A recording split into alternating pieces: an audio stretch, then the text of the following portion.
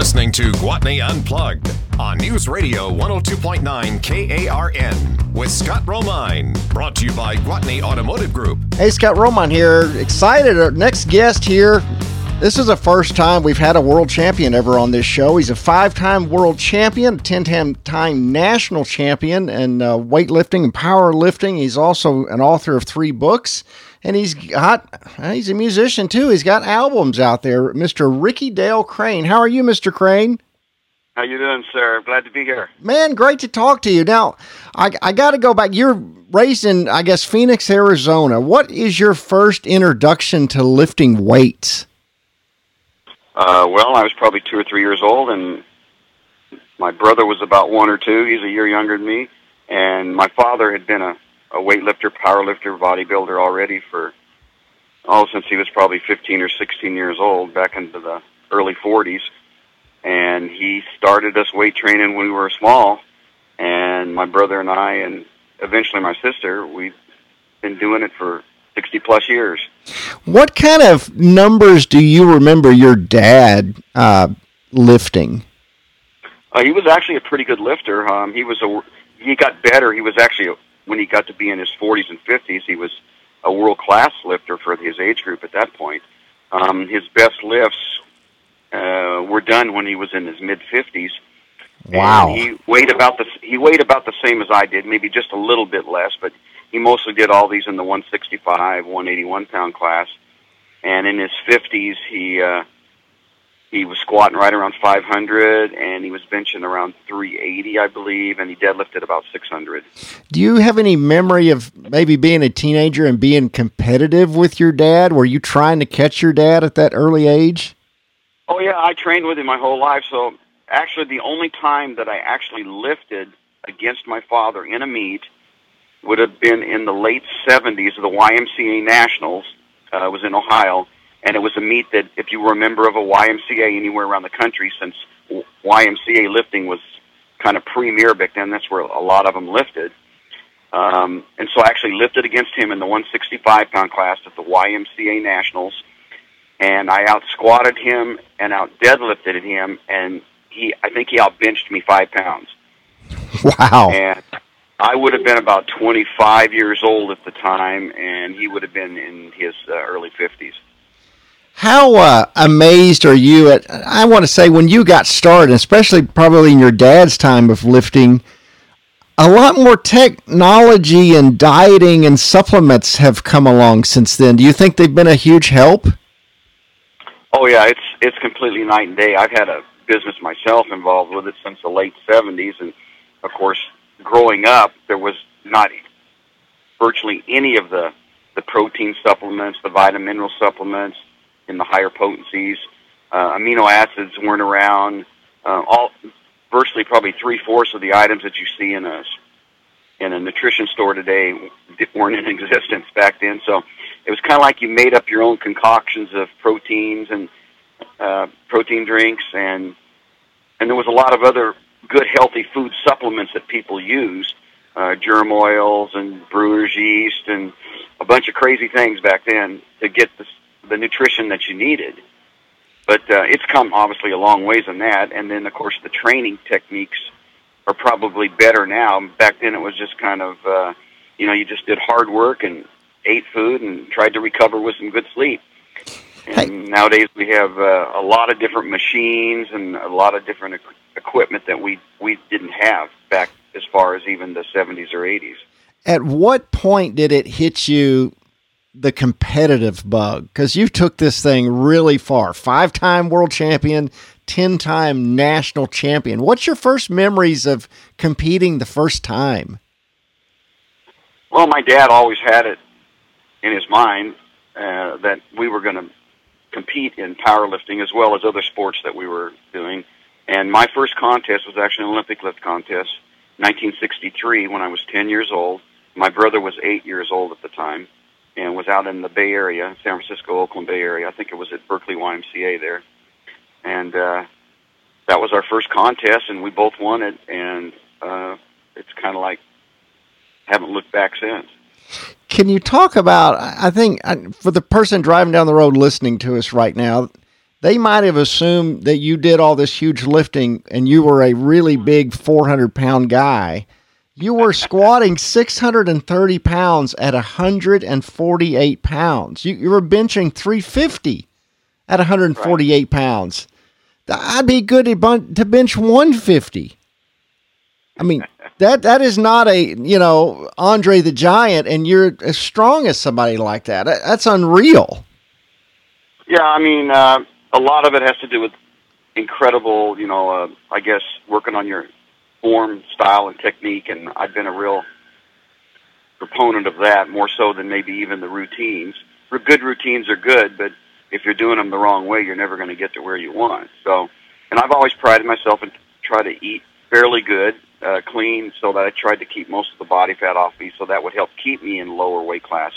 Now, I did go up to the 165, 181. 165 is where I did probably my biggest lifts in the last 20 or 30 years. So, but 165, I put up some really, really big numbers too. So. Yeah, 440-pound bench press at 165 pounds, and you deadlift 716 pounds. It's just unbelievable. Yeah, it's. I'm sure a lot of it was genetic. A lot of it was having the focus that my father gave me and my brother on, to be competitive, and then just do a lot of hard work with a lot of good workout partners, and I guess you end up with some good results. Nowadays we see these shows on ESPN, like these World Strongman, and they're picking up these big boulders and putting them on a post and all that. Did anything like that exist when you were, first competing? Not really. I mean, the strongman stuff started coming in the late 70s, I believe about 78 or 79, and back then it was like picking up refrigerators, right? Stuff like that. And but if you go back into the say 50s or 60s or 70s, there wasn't really any strongman contests. There were odd lift contests that would have different types of exercises, maybe that normally don't go together. And in different parts of the countries, those would kind of vary.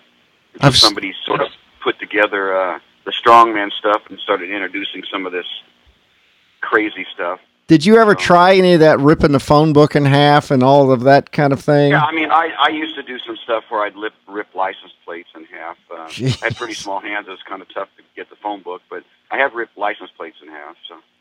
Yeah, my goodness.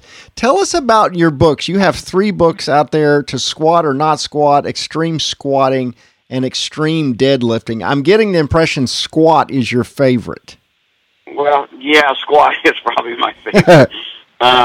I wrote Extreme Squatting, and it was out for probably 5 to 8 years or so, and then I sort of upgraded it with the intentions of writing one for each of the 3 power lifts, and so I redid it, added about 40 pages to it, and came up with my Extreme Squatting book over the original title, which was To Squat or Not to Squat. Then I wrote the Extreme Deadlifting, and I'm actually sort of been in the middle of extreme benching probably for about 5 or 6 years. I'm trying to get up enough time to actually finish that one out for the trilogy. But yeah, squatting and or deadlifting were obviously my 2 favorite lifts. You got to get the bench press book out. Well, yeah, I know, and I guess it should be more like Extreme Bench Pressing: How to Bench Press a Fair Amount of Weight when you're not a good bencher to begin with. Yeah, well, hey, I think what your most is 450-pound bench press. Yeah, I did. Well, I did 440 at 165, and then weighing about 175, I did 460. God, not many people can do the 400. I would think there's a limited amount of people have ever even hit 400, let alone 440. Well, yeah, the people that are in the powerlifting field, there's like some basic numbers, no matter how big you are, that if you can squat 400, bench 300, and deadlift 500, that's kind of a fairly good start if you're interested in that career. So the 3, 4, 5 is kind of a basic number that everybody tries to, accomplish within a short period of time if they're interested in that sport. So when people squat, what do you see that they're doing wrong? What's the most common mistake people are just not getting about that move? Yeah, a lot of people don't like squat because for most, if it's not done the right way, and 99% of most people don't do it the right way, it becomes very awkward. It can give you sore knees and other things like that. If you do it the right way, then it becomes a really nice movement like bench press. Probably, I think the two most things that people do it wrong is their feet aren't wide enough, their toes aren't tilted out, and the bar's too high on their neck. And so they end up letting their knees travel forward, and then you get pressure on your knees, and that's where the hatred for the lift comes about. If you're doing it the right way, I mean, it's amazing how much there's zero pressure on your joints if you do it the correct way. I notice on your website you sell like squat shoes. Tell us about the specialized equipment and things like that a person could use to their advantage. Yeah, I mean, it's like in any sport, whether it's baseball, football, track and field, whatever, there's specialized equipment in each one over and above just the general generic type that people are going to use for other types of athletics. A high-top shoe is good for powerlifting. It helps ankle support over above a lower top one, which is good for Olympic lifting because they need the flexibility where their knees will travel forward. And the fact that it has a heel, about 3/4 inch heel, which allows for better leverage, and you don't have to go quite as low to hit the depth that you need for competition. So it's a more solid type shoe. It gives you good ankle support, good instep support. It's just like if you were running track and field and you're running the 100-yard dash, you want to run with a very light shoe that almost weighs nothing more than another pair of socks with cleats on it. So every sport's got specialty equipment that is going to be most advantageous for that sport. Hey, Mr. Crain, were you able to avoid any serious injuries all these years you've been doing this? Yeah, I mean, I've never had anything super major that was caused by powerlifting. You're going to get your torn muscles, you're going to get strained, problems, different things like that, to some people that may be severe, but, if you're probably an athlete, you realize it's just part of the game in your sport. But I think it's probably because I was very sensible in my training routines for recovery. My form was immaculate, and I think you add all these things in, and you have less of a chance of getting hurt or an easier chance of getting over whatever injuries you do get, and therefore the longevity of your career is going to be a lot longer than it otherwise would be. Somebody's just getting into this powerlifting thing, or they want to get strong. I'm curious, as you've worked out and worked up to all these records and all this stuff, did you limit your cardio? Probably didn't limit it on purpose. I was a sprinter in high school and college, and so I've always done sprints on off days, maybe once a week, twice a week, which actually will work with strength training. If you're doing a strength training athlete, whether it's Olympic lifting, strongman contest, powerlifting, any of that sort of stuff, and you do too much what we consider cardio, long distance running and stuff like that, then it's going to tend to tear down and destroy muscle tissue, which is obviously antithesis of what you're trying to do, building up muscle. Now, if you can still get a lot of cardio in if you're doing things that won't tear down muscle tissue. Biking is really good. Sprints are really good. Agility type movements and explosive things like that. Those are all going to be good if you're powerlifting or Olympic lifting or strongman contest. So you don't go against the idea of you're trying to build up muscle instead of tearing it down. So. Most people, maybe the average person that's not really followed this too closely, I know bodybuilding and powerlifting are two different things. But I do know in the early 60s, Arnold Schwarzenegger powerlifted as well as was a bodybuilder. How common is that, or could a bodybuilder be a successful powerlifter, or one way or the other? Yeah, there's a lot of bodybuilders that would have made excellent powerlifters, and a lot of them started out that way just because they wanted to get big and strong. And then they saw that, well, maybe they had the genetics to switch over to the other one, because the training is different. I mean, for powerlifting, you're handling heavier weight for less reps, Right. You're just trying to strengthen your ligaments and tendons and muscles. While bodybuilding, you're trying to get as big as you possibly can, literally, not as strong. And so you're doing less amount of weights, more different types of smaller exercises for smaller muscle groups, and you're doing a lot higher reps with it. So they are like on the opposite ends of the spectrum pretty much for training for their particular sport. But a lot of bodybuilders are finding that if you do powerlifting movements in the beginning to get the size and the strength, then after they've gotten that, then they can switch over, or they actually start doing the bodybuilding movements, which is, and the cardio that goes along with it to define the muscle and to burn the body fat away and that sort of thing. It's odd to think that you might look at the biggest bodybuilder and he's not nearly as strong as you would assume, because they don't train for that. Right. I guess it's different parts of the muscle. Well, a bodybuilder is working on every big muscle group and every small muscle group. Yes. I mean, everything's got to be big. Abs and all of that. So it takes a lot of exercises for these smaller group muscles that you normally wouldn't be working, while a strength athlete, whether it's track and field or strongman or powerlifting, whatever, you're more worried about the basic bigger muscles that you're gonna be using in your sport. So you're also a musician. You have some albums. Can you tell us about the music? Well, I don't do as much as I used to. My brother and my daughter are the real musicians. My daughter's been out on the road 15 years now, and she has 7, 8 albums out, and wow. Quite an independent artist. You can just type in SamanthaCrain.com and find her all over the internet and all over the world. And my brother was a musician before he went back to college, and his group in the 70s made the Rock and Roll Hall of Fame in South Dakota, so he's quite the musician too. I kind of got what was left over, I guess, from them and other family members. Are you still working out pretty often? Yeah, I still work out the same. I work out 4 days a week and do a little bit of agility and cardio 2 to 3 days a week on my off powerlifting days. I just don't train, I'm going to say,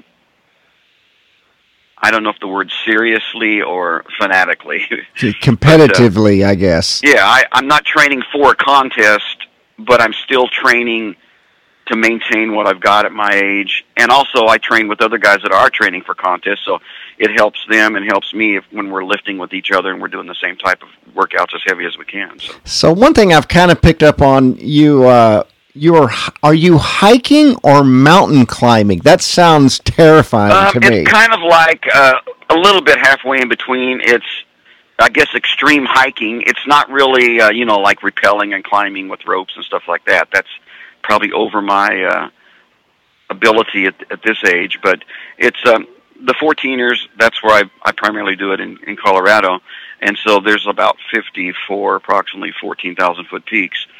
And it's actually a little bit ideally suited toward a strength athlete because there's a lot of cardio obviously involved in it too, and then the elevation has something to do with it. But it takes a lot of leg strength and calf strength and things like that going up and down. So it was something a little different to try to accomplish after my competitive days were coming to an end. Can you give us the website where people can keep up with you and shop your web store? Crain, CRAIN .ws. That's all you need. Crain.ws. Well, thank you so much.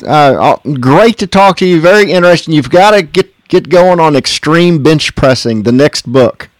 Well, I've got it going. I'm about a third to a half of the way done. I just got to get kicked in gear and finish it. So I'm sure you can do it. Hey, thank you so much. Rickey Dale Crain, a 5-time world champion powerlifter. Thank you so much. We'll be right back here on Gwatney Unplugged.